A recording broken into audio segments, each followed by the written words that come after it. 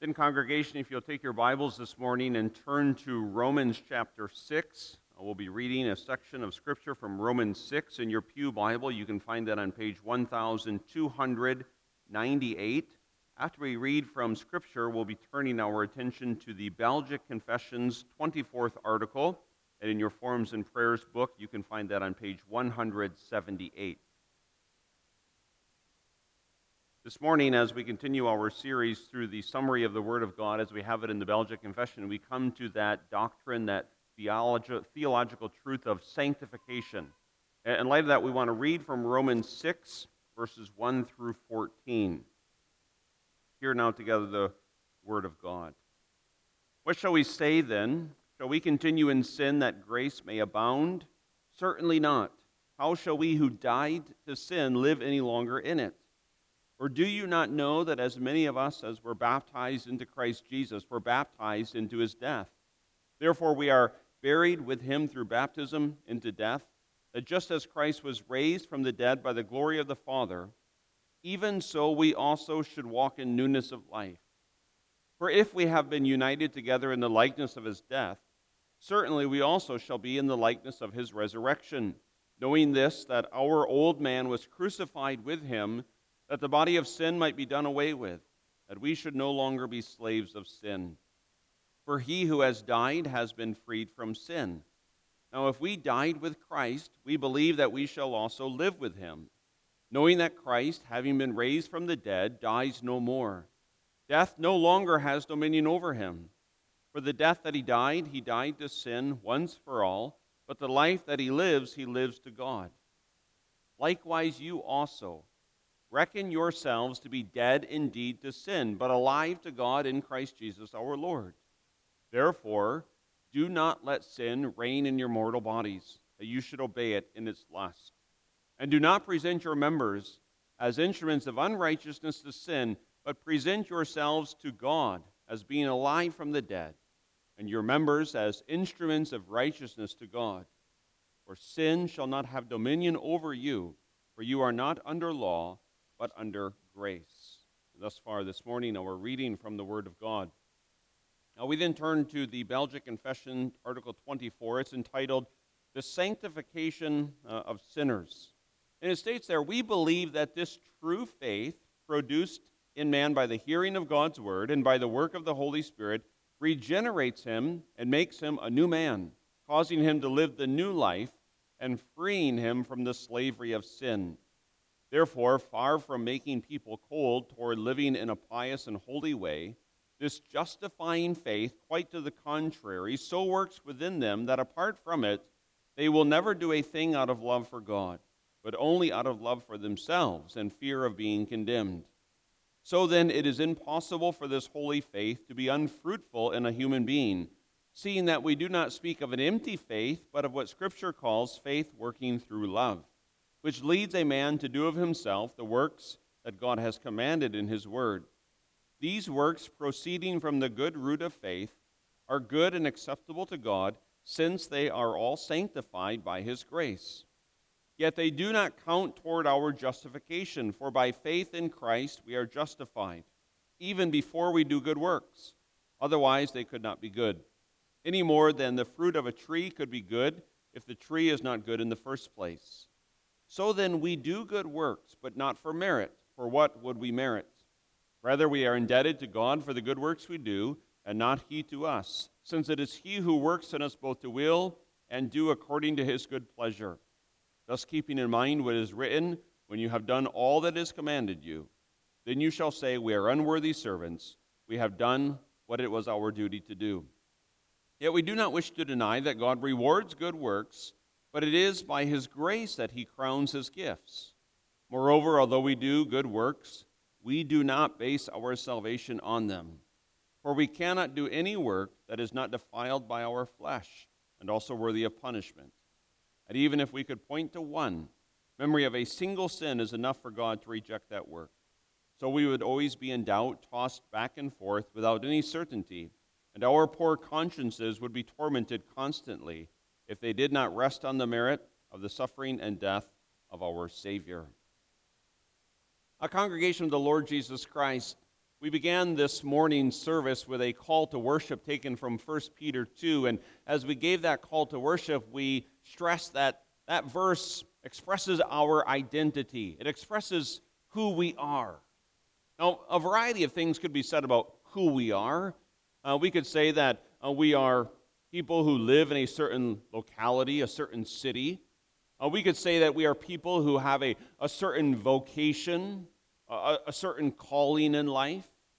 We could say that we are people who live in a certain family relationship. And so in addition to our personal first name, we also have our family name. And so we might say, well, I'm a Lubbers. Or you might say, well, I'm a Van Wyk. All of these are certainly true, but we also need to understand that we as a congregation have a spiritual identity. And 1 Peter identifies one of the most basic truths about our spiritual identity, that we are called to be a holy priesthood. But what does it mean to be holy? Boys and girls, we're going to be using the word sanctified or sanctification this morning in our sermon. And that word sanctify or sanctification is closely connected to the word holy. Holy and sanctified and sanctification, it means to be set apart, to be special, to be precious. And so maybe, boys and girls, if you go to your grandma's house, maybe she has special china plates. Now, I can remember my grandma had some special plates. And if you were below 12, when you went to grandma's house for coffee time after the morning church service, if you were below 12, you did not get a special plate. You got what we would call a common plate. You also had to eat in the kitchen because the tendency of you to spill on her grandma's carpet was very high. So if you were below 12, you sat in the kitchen and you used the common plate. But once you became 12, then you could sit in the living room with the adults, and then you got a special plate. We are called to be special people. We are special people. Special because, in part, of the holiness to which we are called. The church is one holy Catholic church. Our holiness certainly includes justification, the fact that we are declared righteous based upon the imputed work of the Lord Jesus Christ. But our holiness also includes our sanctification. And now as we go forward in life together as a congregation, especially in the context of all sorts of various winds of doctrine, false doctrine also, we need to remember that justification and sanctification are not the same thing. So we always have to be clear to distinguish justification and sanctification. But while we have to be clear in distinguishing them one from another, we must also be emphatically clear that both are benefits that come out of the Lord Jesus Christ, and both are benefits which the church and the Christian receives. So justification, that affects our state before God. And in justification, God declares a person righteous based upon the transfer of righteousness from Christ to that person. In sanctification, which affects our condition, God, especially by the work of the Lord Jesus Christ, applied by the Holy Spirit, actually makes his people holy. So we want to consider that this morning for our encouragement and also for the glory of God.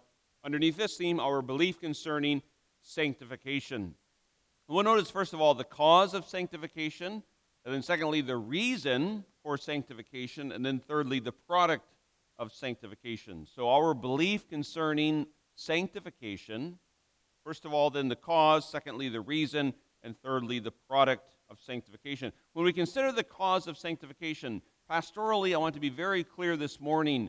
Sanctification is not something that we do by ourselves. There's a dangerous tendency to think, okay, yes, justification, the forgiveness of sins, that's something that God does in his grace. That's something that Christ has accomplished. And then the danger is that we begin to think, now sanctification is something that I need to go out and that I need to do. And this can creep into Reformed pulpits and into Reformed congregations with a tendency towards moralism. And so a stirring sermon perhaps is given that amounts to nothing more than, last week wasn't really that good, try to make next week better. Better in a moral realm.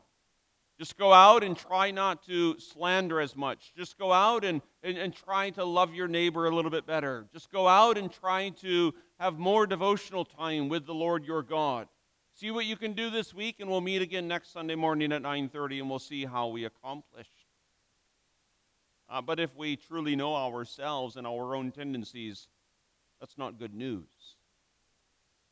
If you know yourself, as I know myself, if this morning's message on sanctification is just go out and for the next week try to do the best that you can do in all of the realms of morality, it will be a most discouraging week. But thanks be to God, the cause of sanctification is not ourselves, but is rather our sovereign redemptive God. So if you're taking notes in your mind or on paper, where you have the cause of sanctification, I would just put the Lord God. The Lord God is the cause, the ultimate cause of the sanctification of his people. Now, the Lord God uses means, and so he works, we'll notice first of all in the subpoint there, through his word and then also through the Spirit. So the Word of God is the means, and by means we mean the tools, the tool that God uses, the triune God uses to sanctify his people. And you can think of passages such as Romans 10, verse 17, which says that faith comes by hearing, and hearing by the Word of God. You can think also of 1 Peter 2, verse 2, especially the second part of that verse, which says that the Christian is to desire the pure milk of the Word, that you may grow thereby. Now, God is the sovereign agent of our conversion or of our sanctification. God is the one who causes us to be holy, but he does so through the blessed proclamation of his Word. So that Word, as it is preached and as it is taught, as it is read, as it is meditated upon by the Christian, becomes the life-giving source of a true, genuine, living act of faith that embraces, holds on to the Lord Jesus Christ, and receives all of the benefits that are in Jesus Christ, including the spiritual transformation which we call sanctification.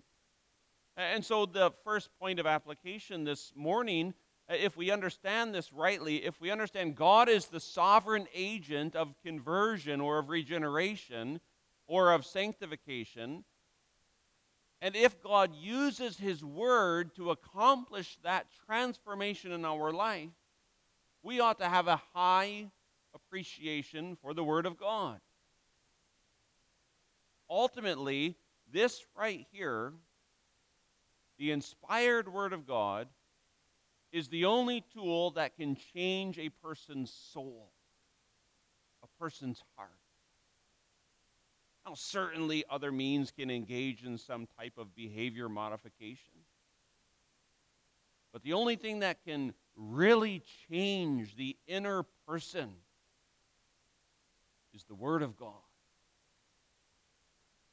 And if we understand this, then the Word of God ought to continue to have a place of priority in all that we do as a congregation. That's why the Word of God is preeminent in our worship services. That's why we begin our sermon with a reading of the Word of God. That's why we leave our Bibles open as the sermon continues. That's why in the teaching of the various Sunday school and catechism classes, there is an emphasis upon the Word of God. That's why also in our Bible studies, we study the Word of God, because the Word of God has the inherent power, because it is just that, the Word of God, to change persons. Not only does faith come by the Word, which is the cause of sanctification, but also, of course, by the Spirit. Reformed theology uses the word regeneration in two different aspects, a narrower aspect and a broader aspect. Speaking about the narrower aspect, regeneration is an instantaneous moment in which the Holy Spirit gives new spiritual life within the soul. More broadly speaking, regeneration can be viewed as synonymous with conversion, a lifelong experience by which the old man of sin, the sinful thoughts, the sinful inclinations, the sinful tendencies, more and more are put to death, and the new man, holiness, righteousness, comes to fruit within a person's life. And it is the Holy Spirit, that third person of the Trinity, who especially is active in this sanctifying process, in this renewing process, by which the mind of the Christian comes to a greater understanding of wisdom, and in which the will of the Christian begins and continues to renounce their own selfish will and to follow after the will of their redeeming God. And the affections, the loves, and the joys of a person's very being are drawn more and more to the things of God and to the kingdom of God. This here is accomplished as the presence of sin is gradually eradicated by the work of the Holy Spirit. And so there ought to be, and there must be, a proper balance between the Word and the Spirit. We said that the Word of God is the only thing that can change a person's soul. But not to be funny, but just by way of illustration, that doesn't mean that we go around with our Bibles and just smack people over the head with the Word of God and say, there, I hit you with the Word of God, I'm expecting a change. Oh, we need the Holy Spirit to apply that Word of God to the heart of the individual person. And this can especially be helpful for office bearers, but also for anyone in a position of authority or of guidance, whether it be parents, whether it be grandparents. When dealing with an individual and in dealing with sin within the life of an individual, yes, indeed, the emphasis is upon the Word, but also with dependency upon the Spirit. Because I can bring the Word, you can bring the Word, but only the Spirit, the Holy Spirit, can bless that Word to the actual transformation of a person's heart. I can point out someone's sin, but only the Holy Spirit can convict a person of their sin. And so as we labor together as a Christian congregation, we must have a mutual recognition of the importance of the Word and of the Spirit. And so we can transition then, if we understand that properly, to the reason for sanctification. And here you might say it another way. Why should the Christian walk in holiness? Why? We're justified. We're declared righteous. What does it matter what we do? And there have been, and there continue to be, false teachings and imbalanced emphases that follow what we call an antinomian spirit. Antinomian, a compound word meaning against, the anti, and then the nomian comes from a word for law, so against law. And antinomianism, which has been around in the church all the way probably since the Old Testament beginning of the church, especially in the New Testament, you find certain persons who were characterized by moral licentiousness. We can do whatever we want because we're the people of God. Antinomianism says, oh, we're justified freely by grace. So it doesn't matter what we do with our bodies. We can sin all we want. Now, I don't think any of us would be as bold and as brash as saying that, but we always need to be aware of imbalances in our theology. So why is it that we ought to be concerned with sanctification? First of all, because sanctification is a fruit of faith. Now, there's a saying that is quite helpful. It's not original with me, although perhaps I'm paraphrasing it to some extent, but a saying that is quite helpful. And that, again, if you're taking notes, I would encourage you to write this saying down. The faith that justifies is faith alone. But that faith is never all alone. Now, maybe you say, well, that's extremely confusing. I'll explain it in a moment. But we believe that we are justified by faith alone. But that faith is never alone in the sense that true, saving, active faith will display itself by good works. Now, here we want to be crystal clear.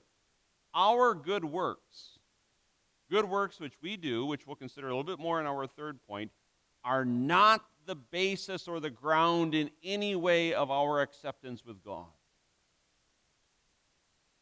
We've said that over the past couple of weeks, but I just want to say it again this morning so that our souls are not distressed. The works which we do are not in any way part of our legal standing before God. That is entirely accomplished once and for all by the work of Jesus Christ. And the righteousness of Christ is received through the simple exercise of faith, which is a knowledge of who Christ is and a trust in who Christ is, and a resting in what Christ has done. And so again this morning, there is a wonderful opportunity to proclaim the crystal clear call of the gospel, that for you and for myself and for anyone who may hear these words to be received in God's favor, there simply must be belief on the Lord Jesus Christ. Belief in the sense that you know who he is, you understand what he has done in his redemptive work, especially in his death and in his resurrection, and that you trust or you rely, you put all of your hope, all of your confidence in him and what he has done. If you do that, there is the declaration that your sins are forgiven and you are right with God. If you do not do that, no matter what else you may do, you don't rest upon the finished work of the Lord Jesus Christ, then you are not right with God. But today, of course, is the day of grace because we still speak these words and we still hear these words. So do not rely upon your own works, but rather upon the work of the Lord Jesus Christ. But true, saving, genuine, active faith, according to James 5, verse 22, where James says, do you see that faith was working together with Abraham's works, and by works faith was made perfect? True, saving, genuine faith will display its fruit of a holy life, of a new life, of a transformed life, of a life that loves the commandments of God, even as it grieves the fact that we don't perfectly follow the commandments of God. This is a holy faith as also described in Ephesians 2, verse 10. For we are his workmanship, created in Christ Jesus for good works, which God prepared beforehand that we should walk in them. And so the evidence upon active faith is the production of good works. But also, the reason for sanctification is out of gratitude towards God. John 14, verse 21, Jesus says, he who has my commandments and keeps them, it is he who loves me. And he who loves me will be loved by my Father, and I will love him and manifest myself to him. And I want to be clear this morning that sanctification or holiness or a consecrated life flows out of love towards God, gratitude to God. And I want to just ask you, and I'm not saying that you have to use these words, but in your prayers recently, if you think maybe upon the past week of your own personal prayers, have you sincerely said in prayer, God, I love you? Again, I'm not saying you have to use those exact words. But has your soul said to your redeeming God, I love you. I love you because of who you are. I love you because of what you have done. There can be a dangerous tendency in Reformed churches to preach on sanctification with the thunderings of Sinai, so to speak. And to bang your fist on the pulpit and to speak with all the volume that you could muster. Try to knock it into people's heads to go out and live a holy life. But I wonder sometimes if that's the biblical way. Now, certainly there are times for passion in the Christian life and in the pulpit. But holiness of life should be motivated by love for God. If we love him, we will want to keep his commandments. You know, sometimes husbands, they don't really understand all that much, perhaps, and maybe the wives in the congregation will quickly agree. And so maybe a husband will come for counseling and say, well, you know what, my wife just doesn't love me, and I've told her she has to love me. I've read her all kinds of Bible passages, and I've said, hey, this is what the scriptures say. And if you don't start loving me, I'm going to call the elders, and we're going to have an intervention. That's not going to work. You can't just demand something. But if you perhaps are more loving yourself, there'll be the response of a reciprocal love. And so this morning, I don't just want to pound my fist on the pulpit and say, now you go out and you love your God a little bit more this week. I want to say, behold, what manner of love is this, that the Father gave his only begotten Son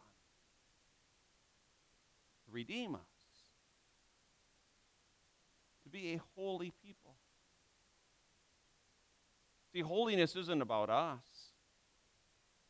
It's not about what benefit it brings us. Certainly there are personal benefits to a life of holiness, but ultimately holiness, sanctified life, should be our response that flows out of our love towards God. And so when you ask yourself the question, have you said in your prayers to God, I love you? Doesn't that motivate you to want to show that love by a holy life? I would also encourage us to study God. The more we truly study him, the more we'll come to know him, and the more you come to know God, the more you come to love God.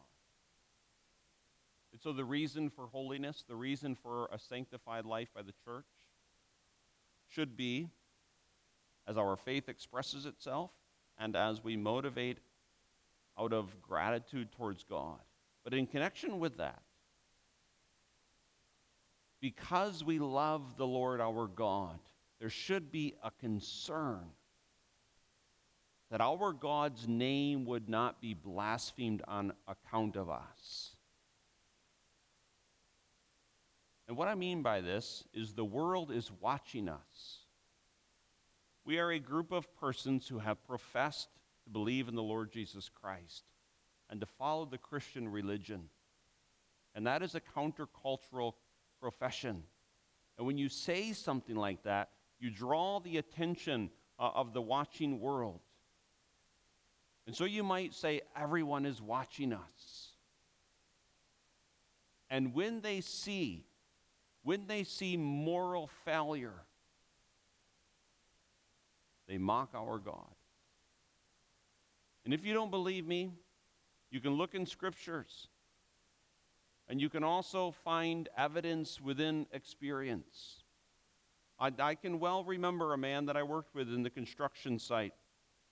He was not a professing believer in the Lord Jesus Christ, but he knew that I was, along with some other individuals on the crew.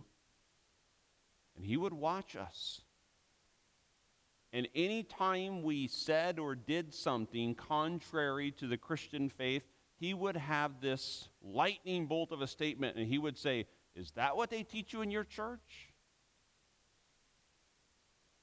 The man didn't have a care for religion at all, but he knew we were professing Christians. And he watched and he saw every single inconsistency. Now, in no way am I implying that we can achieve a life of perfection. But if we love God above all, our greatest concern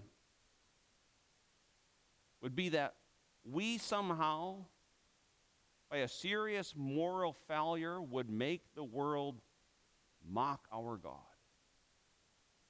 And so that in and of itself ought to motivate us to a life of holiness that produces the fruit, as we note briefly in our third point, because we've already touched on it a bit, and we'll come back to it in due time, that sanctification will produce good works. What are good works? Most catechism students are taught well, especially with the Heidelberg Catechism, that a truly good work, a work that has morality to it, a work that is approved by God, includes three things. First of all, it must be done out of true, living, active faith. And there's a reason for that, which we'll consider in just a moment. But good works are those which flow out of faith. Good works are also those which are done according to the commandments of God. And good works are those which have a goal or a purpose for the glory of God alone. So those three criteria, and it's not just one of them, but all three of them combined evaluate a good work. Now, a note of clarification, even the best of our works, according to Scripture, according to the prophet, are but filthy rags. The best work that we can possibly muster. You can think back in this past month, the best of your work, whatever it may be. Maybe you had a season in prayer, a time in prayer in which you thought your words flowed well, you thought your heart's intent was sincere. Or maybe it was a worship service in which you sang with all of the gusto that you could muster, and you listened with attentiveness, and you experienced a unity with your fellow brother and sister, and so you say, that was a wonderful worship service. You take your best work. I take my best work. Still stained with sin. Still sanctified ultimately by the grace of the Lord Jesus Christ. Still presented unto God through Jesus Christ. Now, that's not to deny the reality of good works, but it is to point out the continual need for the Lord Jesus Christ in all aspects of our worship. And that's why many of us were taught from a young age, and properly so, to conclude our prayers for Jesus' sake. That's why we present our worship services to God through Jesus Christ. That's why we're pointed out the continual need for the forgiveness of sins and for the righteousness of the Lord Jesus Christ.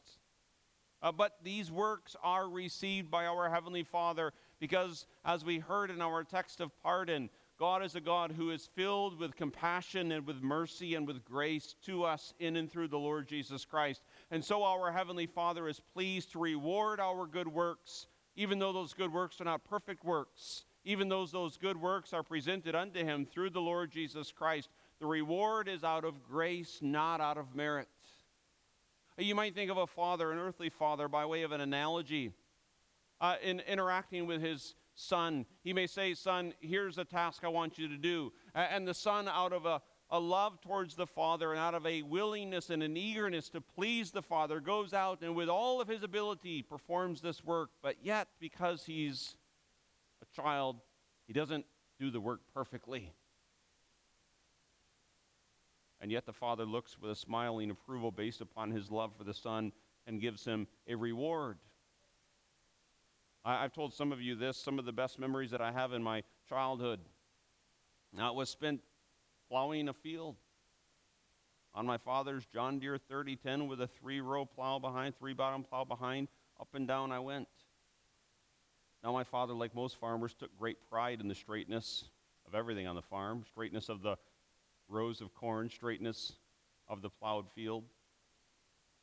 Being 10, 12 years old, I didn't always plow the straightest. But my father didn't criticize. And perhaps he would pay me for the plowing that I did. Out of grace, you might say. He overlooked the imperfections because he was my father. And I desired to plow as straight as I possibly could to please my father. That's just a faint analogy, but that's the way the Christian life is lived. As Christians, we have a desire, do we not, to please our Heavenly Father, to experience His favor. And so, by the Word and by the Spirit, we seek to offer our lives in holiness unto Him, but we recognize the imperfections. And so we present ourselves and our lives to Him through Jesus Christ, and the Heavenly Father looks with grace and with mercy and with compassion, and rewards us ultimately with eternal life based upon the work of the Lord Jesus Christ. And so there is this certain hope even as we walk in holiness. Not that our entrance into heaven will be gained upon the merits of our good works. No, that's only the work of the Lord Jesus Christ. But we desire to experience the smiles of our God. And because we love him, and because we seek that his name would be honored and not blasphemed by us, we ought to give due diligence by the power of the Holy Spirit, present the entirety of our lives into his service as our spiritual act of worship. Amen. Our Heavenly Father, we glorify your name because you are a great God and because you have done great things, not only accomplishing our justification through the redemptive work of the Lord Jesus Christ, but also providing all that is necessary for our sanctification. Lord, we pray that we would be kept from the deadly danger of thinking that this is a work which we now must do in and of ourselves. But we also pray, Lord, that we might press on, that as the work of the Holy Spirit blesses the word to our soul, that we might pursue holiness, knowing that without holiness no one will see the Lord. So, Father, we ask that we as a congregation might not be the reason for the world to mock or to blaspheme your name, but may we bring praise, honor, and glory to you in all aspects of our life. For Jesus' sake we pray. Amen.